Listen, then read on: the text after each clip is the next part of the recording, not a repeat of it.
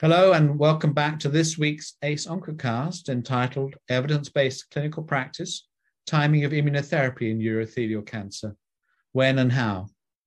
My name is Rob Coleman, and joining me again today are Dr. Tom Powles from St. Bart's Cancer Centre in London and Dr. Joaquim Bellmunt from Beth Israel Medical Center and Harvard Medical School in Boston, United States. Welcome to both of you.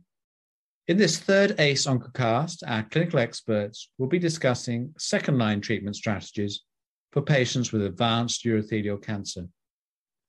Immune checkpoint inhibitors have been approved in a range of settings, and the landscape's changing, and many patients will now be relapsing after an immune checkpoint inhibitor in the first line or certainly in the maintenance setting. So Joachim, how do you manage patients who've been pre-treated with a checkpoint inhibitor, such as, for example, maintenance of avelumab? Yeah, so presently there is no a definitive answer on that. We have now trials showing that patients receiving first-line immunotherapy, when they fail enfortumab vedotin, provide a substantial benefit. Obviously, the good thing is that now we have these antibody-drug conjugates that are enfortumab vedotin or sacituzumab govitecan. Both are considered to be like targeted therapies because they are using the TROP or the Nectin-4 antigen just to attract the antibody to the tumor cells. And based on the responses seen in third line, in fact, for EB, we have this trial, this phase 3 trial that compare with chemotherapy, provide a survival benefit that Tom was leading and also published in the New England Journal, meaning that likely the antibody drug conjugates are going to be the drugs that are the best option in these patients receiving or failing after maintenance of avelumab. Obviously, the type of recurrence will tell us what's the best, and trials will be needed in that space. So we were discussing that if this patient has responded to chemotherapy, platinum-based therapy, then this responding patient moves to switch maintenance with avelumab and stays on therapy for more than 1 year.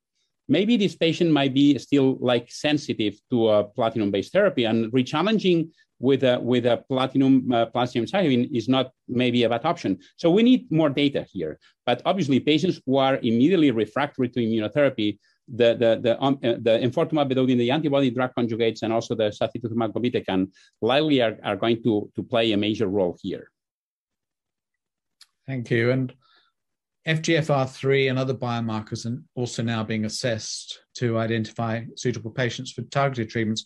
Tom, tell us about the potential role of erdafitinib and other similar molecules in our treatment armamentarium.